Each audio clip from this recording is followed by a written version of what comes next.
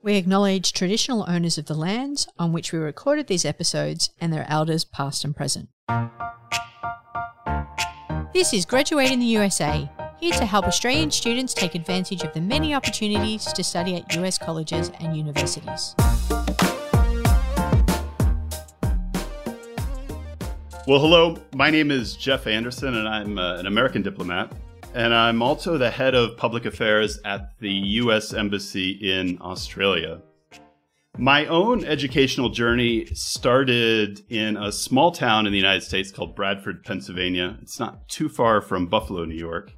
And then after high school, I spent a gap year in Germany and then went on to pursue my undergraduate studies at American University, where I studied international relations and economics. After that, like our guest, I was a Fulbright scholar where I spent 1 year in Chemnitz, Germany. And I say all this because it was really my overseas experience that was really impactful in shaping my professional career. After I returned from my Fulbright, I almost immediately joined the U.S. Diplomatic Service, and I've been in the diplomatic service for over 20 years. And I'm very much looking forward to my conversation with our special guest, Dr. Jeffrey Garrett, who is the dean of the very prestigious Marshall School of Business at the equally prestigious University of Southern California in Los Angeles. In our discussion, we're going to hear a little bit about what it's like to be a student at a U.S. institution, and then also talk a little bit about the differences between studying in the United States and Australia.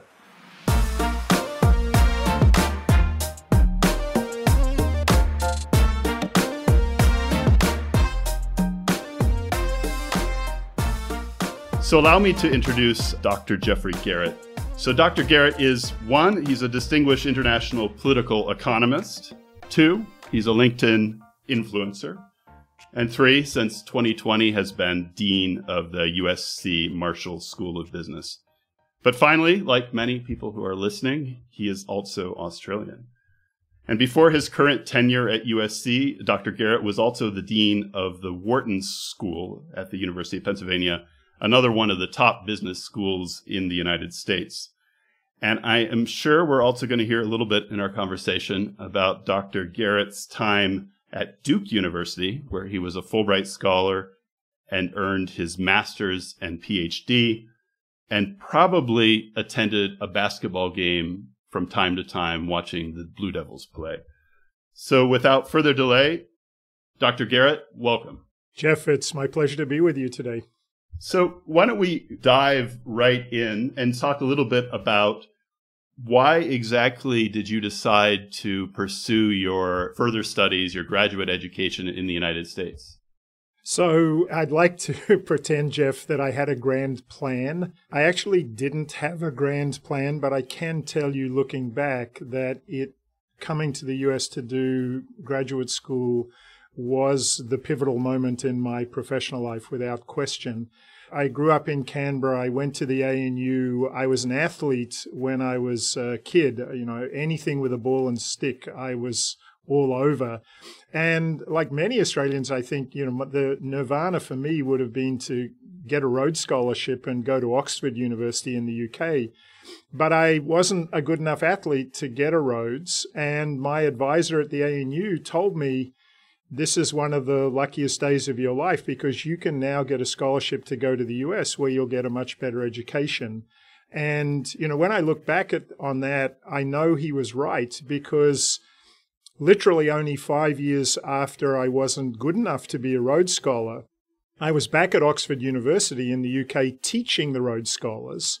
And the thing that made all the difference was my graduate education in the US. So it literally was the turning point moment in my life. And on that graduate education in the United States, I mentioned briefly that I was a Fulbrighter and you also were a Fulbrighter.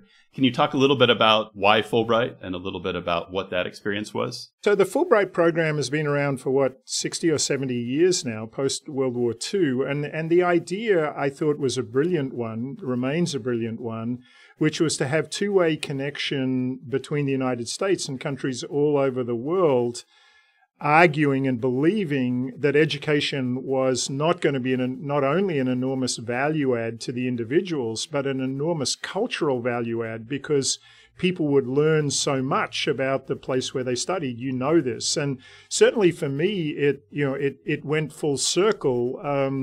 I went back to Australia in 2008 to found an institute on the United States, the US Study Centre in Sydney. I had spent a lot of my life explaining the international world to Americans, a lot of my academic life. But then I went back to Australia, and my job was to help people understand the US. I think that mutual understanding theme was at the core of the Fulbright. So enormous value add for us as individuals, but I think really important in terms of cultural diplomacy too. Yeah, I can also vouch for that in saying that it was one of the most significant experiences in my academic and career, and actually set the tone for my professional career. So you've been a professor at many different institutions before you have your current position at the University of Southern California.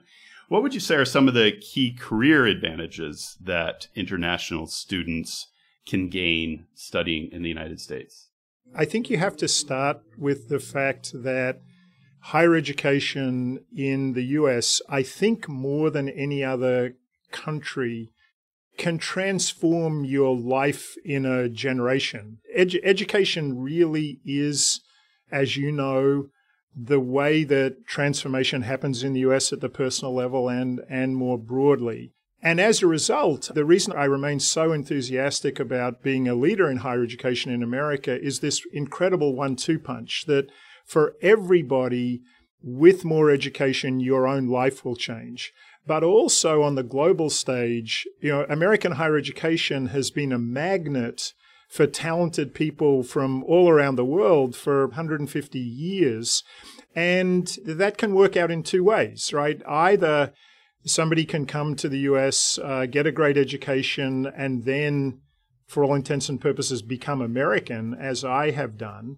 But equally, you can come to the US, get an education, and return home and be better educated, but also understand more about the US. Well, why don't we spend a few minutes now really digging into the differences between US and Australian universities.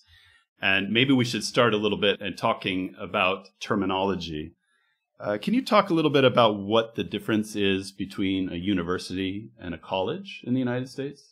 Yeah, so Americans talk about them sort of interchangeably. Australians talk about going to uni. As you know, all Americans talk about going to college. But in fact, a college, what it really means is either the undergraduate part of a university. As you know, there are independent colleges. So I'm in Los Angeles. On the edge of LA, there's a fantastic consortium of colleges, the Claremont colleges, that some of our listeners might have heard of. So college as a freestanding institution means an undergraduate focus. University tends to mean you have graduate programs. Another word that causes some confusion, at least based on my conversations here in Australia, is liberal arts, the liberal arts model. Can you talk a little bit about what the liberal arts model really is? Yeah, so I think this is very important for people to understand. If you ask me what are the two distinctive features of American college, one would be the fact that it's much more residential than the average Australian uni experience. But the second would be that it's much more broadly based educationally. And liberal arts really means getting a taste of everything in a university while you're an undergraduate, which can go all the way from the hard sciences to the humanities and everything in between. But I think, it's probably also important for people to understand that these days, liberal arts is it's a bit stylized, because now you can actually have much more of a focus in different parts of the university as an undergraduate. So I'm dean of a business school. In America, people still think about business schools largely in terms of MBAs, graduate degrees.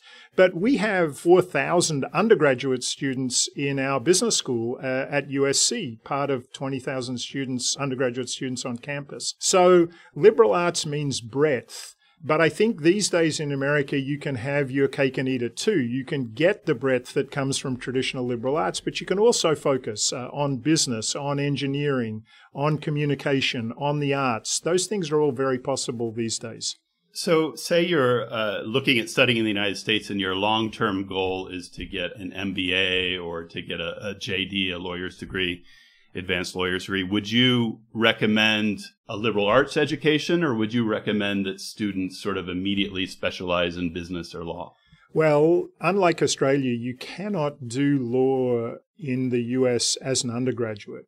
But absolutely you can do business as an undergraduate. And actually, I would say for both my current school, the Marshall School at USC, and my former school, the Wharton School at Penn on the East Coast, one of the incredibly attractive things about both of those degrees is that you learn almost all of the MBA stuff as an undergraduate. And as a result, our students are launched when they graduate, and many of them never have to go back to school to do an MBA. That is not the traditional American model, as you know, where you have a very broad undergraduate education and then you focus in graduate school, and that pathway still exists. But I think it is important for people to know these days that there is this kind of, it's have your cake and eat it too. You can get the best of liberal arts and focus as an undergraduate in a way that might mean you don't need to go back and get a master's degree or higher. Let's turn a little bit now to the admissions process in the United States.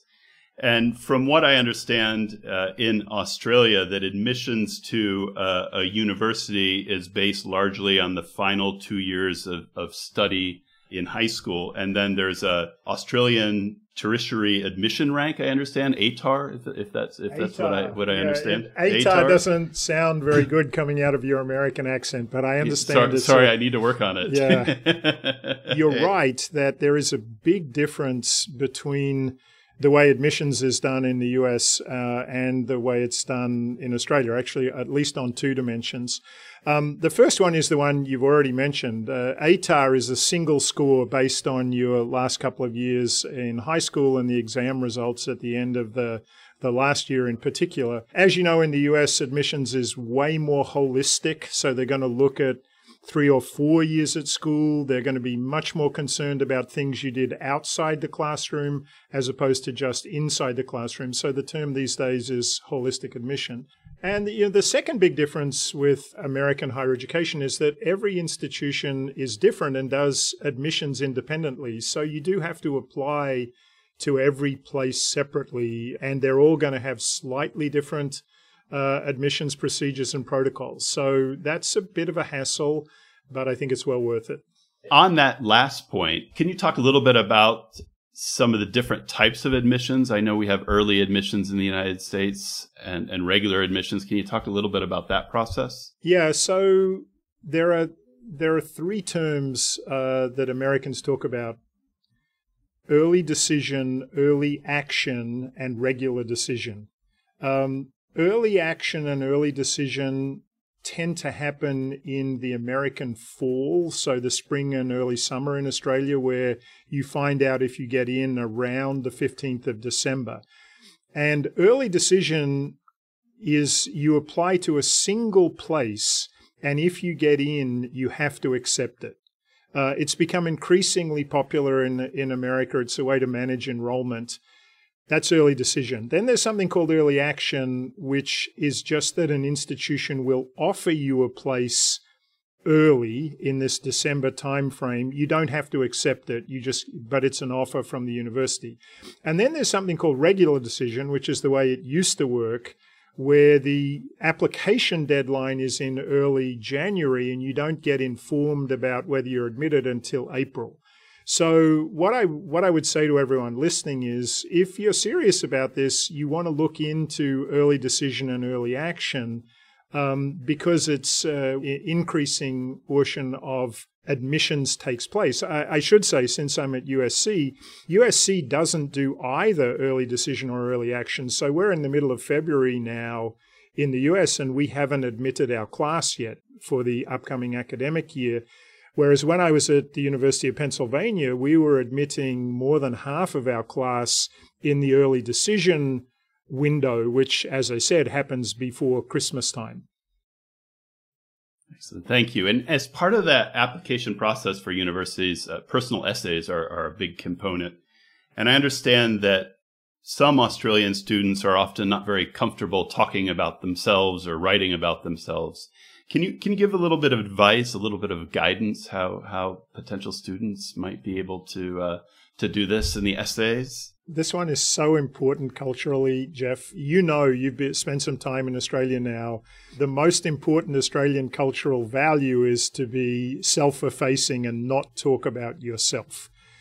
You have to be able to overcome that if you want to live in the United States or get admitted to college. You've got to be able to talk about yourself, but equally, you've got to be able to talk about yourself in a way that's truly authentic. What I say to American students is, don't do some cookbook kind of essay. Tell something about yourself which is real, authentic, and genuinely going to resonate. So I think for Australians, you're thinking a little bit too much about yourself if you're self-aware, self-reflective in these essays.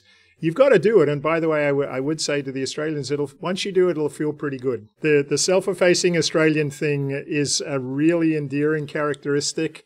But having the freedom to be yourself and talk about yourself, it feels pretty good. Thanks for listening to this episode of Graduate in the USA with Jeff Anderson and Dr. Jeffrey Garrett. For more information about studying in the USA, search for Education USA Australia in your browser or the episode notes in your podcast app. And could you talk a little bit about what academic expectations are on undergraduate students in the U.S. and what the academic learning experience is like when you're on a U.S. campus as an undergraduate student? Yeah, I think in general, Australian students would find the experience a little more personal. Classes tend to be smaller. There's more encouragement for interaction in classes. I think those two things go hand in hand. And then the other thing that I'd say is that a lot of the value of your education, formally and informally, happens outside the classroom, in the residential context, in clubs and societies you're a part of, in terms of internships that you might get while you're a student. So I think, again, admissions are holistic in the US. I think one reason why that's a good idea is because the college experience is holistic too. It's not just how did you do in this specific subject. It's how are you doing more generally? How are you doing in your classes? Yes, but let's decenter that a little bit and have much more interaction. And then we're going to think more broadly about your growth outside the classroom. And I think that's a tremendous value add. And the United States has, I believe, somewhere around 4,000 different institutions providing 2-year degrees and 4-year degrees. And so Australian students have a big list to choose from. And oftentimes people are drawn to the sort of top schools in the country. Do you have an opinion if potential students should use rankings alone, or should they take other things into consideration as well? Rankings really matter. If you look at the rankings of colleges in the US, the places at the top of the rankings tend to be much smaller, and they're also private. The Ivy League is the best example of that, as you know. I think equally important is fit. Fit is personal. You can't read it off a ranking. I think understanding where you fit really matters. So let me give you 2 dimensions of that choice. One is, do you want to be in a big American city, as we are in Los Angeles, or do you want to be, quote unquote, in a college town? And as you know, there are lots of wonderful universities in small towns in America that most people in Australia would never have heard of. That's an important decision, sort of urban versus a quote unquote college town. And then the second dimension, I think, is this one that I've already alluded to, which is, are there professional schools that are providing undergraduate education within a university, or is it just liberal arts in the traditional sense? So to give you a California comparison, if you went to Stanford University in Northern California, 400 miles from where we are in LA today, and you wanted to study business as an undergraduate, you can't do it. If you come to USC, you can study business. Why? Because the business school has an undergraduate program. So I think those would be the 2 dimensions for me. Do you want to be in a college town, or do you like to be in a big urban environment? And second, do you want a pure liberal arts experience, or do you want something that touches professional schools too? Let's dig a little bit deeper on campus life in the United States and talk a little bit about school pride. I understand that school pride is not the same kind of concept in Australia as it is in the United States. You've been at some universities that have a lot of school pride in the United States. I think Duke is one of the universities in the United States that has arguably the most pride. I wonder if you could talk a little bit about that, what that kind of connection, what kind of that school pride means. Yeah, so let me give you two examples of that from my own life. And they do both revolve around sport. And of course, sport is incredibly important to Australians. So maybe this is a good thing to focus on. So when I went to Duke, which is in the middle of North Carolina, in a quintessential college town, Durham, North Carolina, as people in the South say, I met a guy in Sydney who gave me some advice. And his advice was buy basketball tickets. And I took that advice. And little did I know that Duke basketball is not only a big deal on campus, it's a massive deal around the entire United States. So you have all of these television crews basically camped out on your campus because the Duke basketball stadium, called Cameron Indoor Stadium, is arguably the number one venue for college basketball in America, and you can watch all those games in Australia. So when I was told to buy basketball tickets, that was really good advice because I got to see some incredible basketball. But I'm now at USC in the middle of Los Angeles, and I can almost see, literally, I can see outside my office where I'm sitting today, something called the LA Memorial Coliseum, where the Olympics have been held twice, and they will be held a third time here in 2028. The Memorial Coliseum is where the USC Trojans play football. So there is a 100,000 person football stadium in the middle of Los Angeles on my university's campus. And football Saturdays at USC are a massive event, not only for alumni and for all the people watching on TV, but for current students. And so I think that sport's not the only example of this, but college spirit is an absolute reality in the United States. And again, it emphasizes the fact that when you go to college, you're doing much more than buying a set of classes. You're buying an entire experience, including the opportunity to watch world-class athletes who are your fellow students, an amazing thing. Could you talk a little bit about, aside from sports, what are some of the other extracurricular activities that are available to students at U.S. campuses? Well, I think again, for Australians, the biggest difference is just how residential most universities and colleges are in the U.S. If you think about, certainly my experience growing up in Canberra was, I didn't think about, quote unquote, going away to university.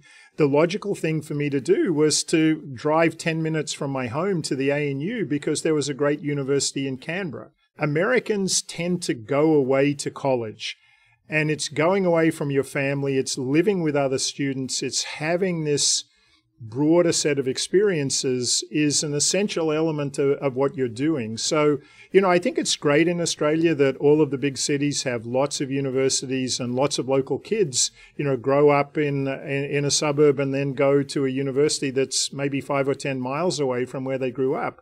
That's just different from the college experience in the US, where literally everyone wants to go away to college. And again, I've used this word holistic a few times. I think it's really true. It's about the whole person.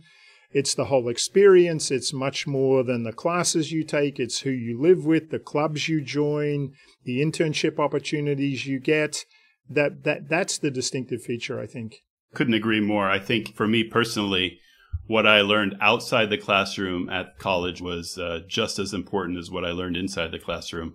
I mentioned I was from a small town in the United States, and it was really my first time living outside of that small town in the United States. And the internships that were available in Washington, D.C., and being involved in student government and so on and so forth was really, really something that helped set up my career and also helped me learn more about myself.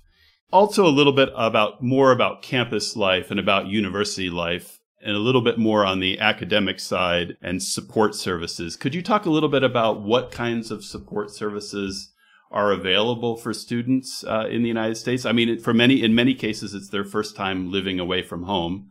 So what kind of support do universities typically provide?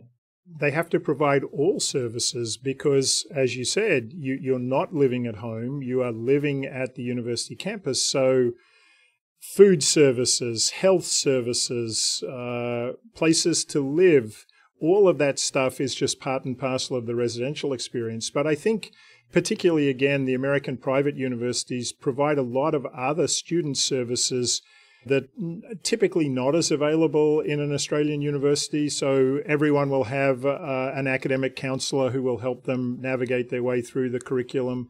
Careers are very important. So we all have career centers and career advice, including generating internship opportunities for you while you're still a student. So I do think expanded student services is a really distinctive feature of American higher ed. And the private universities tend to be more residential and tend to have more student services. Of course, that comes with a kicker, which is that their prices tend to be higher too.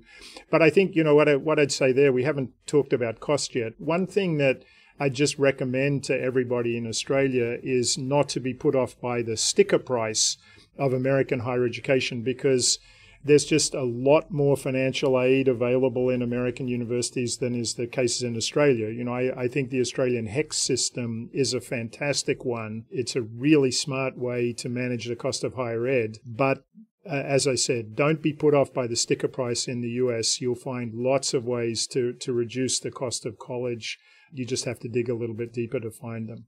Yeah. No, thank you for bringing that up. Maybe we can talk a little bit more about that and talk a little bit about some of the options. I went to a private university in the U.S., and very few people that I knew at the university actually paid full tuition. There were a lot of different mechanisms, whether they were academic scholarships or whether they were some work available on campus. But I wondered if you could talk a little bit more about what some of those options are for international students in the United States to help offset some of those costs. So American higher ed breaks down the support they give students into two categories typically. One is very need-based. It's socioeconomic. It's about your family's income and asset base. That tends to be more available to American students than to international students. But most American universities now have elaborate what they call scholarship programs, which aren't need-based and are about attracting different kinds of students to campus. And certainly I know at Penn and at USC, there are a lot of scholarships for which international students can apply, and a whole bunch of scholarships that are only for international students. But look for the international scholarships because lots of universities have them for different kinds of students. How common is it for international students to have part-time jobs while they're undergraduate students? Pretty common. Of course, I'm going to hesitate a little bit here because there are legal requirements, and often it depends on your visa status. But the simple answer is there are a lot of work opportunities. You do have to be very careful about visa status. More opportunities, less opportunities, depending on your visa situation. It's a good way to understand the country. And I remember I was a doorman at a nightclub for a couple of summers when I was in the US. It allowed me to see real people in the American South. I loved it. And of course, they thought my accent was cute and interesting, so that worked well for me too. Yeah, for me, I had several part-time jobs when I was an undergrad. And one of the benefits, not just the ability to have a little extra cash in the pocket, but also it really helped me with my time management. Because when I was living for the first time really by myself, you're not in classes necessarily 8 hours a day. But it really helped me to sort of economize my time and focus with student activities or going to classes. So it was something very useful to me as well. Let's turn to some fun kinds of questions, if that's okay. And we'll both take a stab at answering this. What college experiences or what university experiences when you were at Duke do you have that still stick with you right now?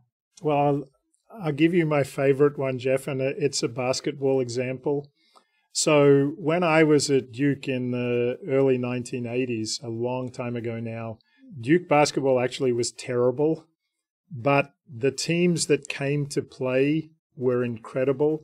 So I will never forget watching Michael Jordan as a 19-year-old, whack his shoulder on the backboard, maybe 40 feet from my seat in Cameron Indoor Stadium at Duke.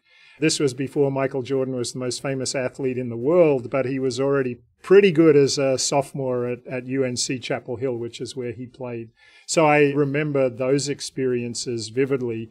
The other one that's always poignant for me was my first semester away. I'm a Canberra boy. I'd been living in Sydney, and now I'm in the middle of the deep south in the US. And the Thanksgiving holiday happens in November.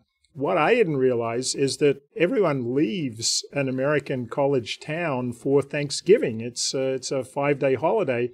And I was just going to be left on my own. And an American family took me in for Thanksgiving, which is why, even though I don't like turkey, it's by far my favorite American holiday, because it was really when the generosity of American spirit was evident to me. A family just looked at my sad sackness that I was going to be stuck on a university campus when no one was there, and they took me in, and I'll never forget that. That's wonderful. Did you have any other sorts of culture shock when you moved to the United States? Was there anything that sort of struck you as, wow, this is really different? Yeah, everything is different. We tend to think that common language means that the cultural differences aren't going to be there. I think it was Winston Churchill who said that the US and the UK were two countries divided by a common language. I think that's just more generally true, that it's a fantastic thing, obviously, to be able to be understood, even if we poke fun at our accents all the time. It's great to be understood, but the cultural values and the way words are used are just so different. So I give you one example. I'm a big sports fan. The word to punt. In Australia, to punt means, I think, to bet on a horse race. In the US, to punt means not to decide something because you're playing football, and instead of going for fourth down, you punt. So, it's a very simple little word, but it means very different things in two countries, and I could give you literally hundreds of examples like that. When I moved to a country that culturally is very much different from the United States in terms of language and everything, it's sometimes easier because I have the assumption in my head that everything's going to be different. But moving to a country where the language is similar, and I have that other sort of subconscious assumption that things are going to be more similar than they actually are. So I think that's really good advice. I mean, for me, my memories of being a student, one of the fun memories, I think it was my first or second year, there was a talent show on campus. And I really don't have much sort of artistic talent, but a couple of friends of mine, we had I want to say a band, but it wasn't really a band. It was more of a joke than anything else. And it still sticks sort of vividly in my mind. And one of my proudest accomplishments is that we were second place in the university talent show. Thankfully, that was not the time when people were recording things on their phones and taking pictures and so on and so forth. So that won't haunt me in the future. You touched on this as well. Being at an American university, there's a lot of personal interaction. I had really good personal interaction with my sort of academic counselor. But at the university, we also had an awards office. And when I was thinking about applying for a Fulbright, I met with someone at the awards office. They literally walked me through the entire process and helped me make the connections with professors at the university, with professors overseas, helped me to put together my application so that I could be competitive for a Fulbright. I think you just raised something we haven't talked about that's incredibly important. If I think about people I know in Australia, and you ask them, about who they are, virtually no one is going to say where they went to uni as a sort of definition of who they are. They might talk about their high school or their town or whatever. It'd never be their university. Whereas in the US, as you know, being part of an alumni network, it's a lifelong thing. And the reason I was thinking about that was your point about the fact that your college was interested in helping you take the next step after you graduated. It's absolutely true that American universities spend a lot of time thinking about that. And it leads to the fact that being part of the alumni community is a lifelong thing. USC, where I am today, there's something that everyone who's associated with USC, whether they're 17 or 70, knows, which is fight on and you raise two fingers in a V for victory way, that is the universal symbol of somebody who attended the university. And I don't think that exists for people who went to the ANU the way I did. So in closing, just one final question. If you were in a room right now full of Australian students who were thinking about studying at a U.S. college, what is the one thing you would share with them? I'd say go for it, but try to do your homework, because I do think fit is such an incredibly important issue. Australian universities, particularly given HECS and tuition, are great, no question about it. But if you want the college experience, if you're thinking about becoming more international, if you potentially want to move to the US, coming to the US as an undergraduate is just a fantastic thing to do. There's so much choice out there. Be as well informed as you can be, and I hope things like this podcast are helping people become better informed. Thank you, Dr. Garrett, and thank you very much for participating in our podcast series, Graduate in the US.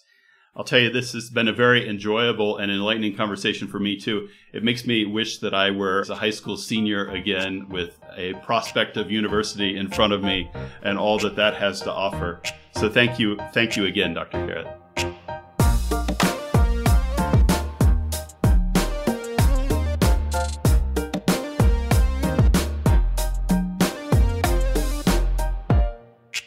Thanks for listening to this episode of Graduate in the USA.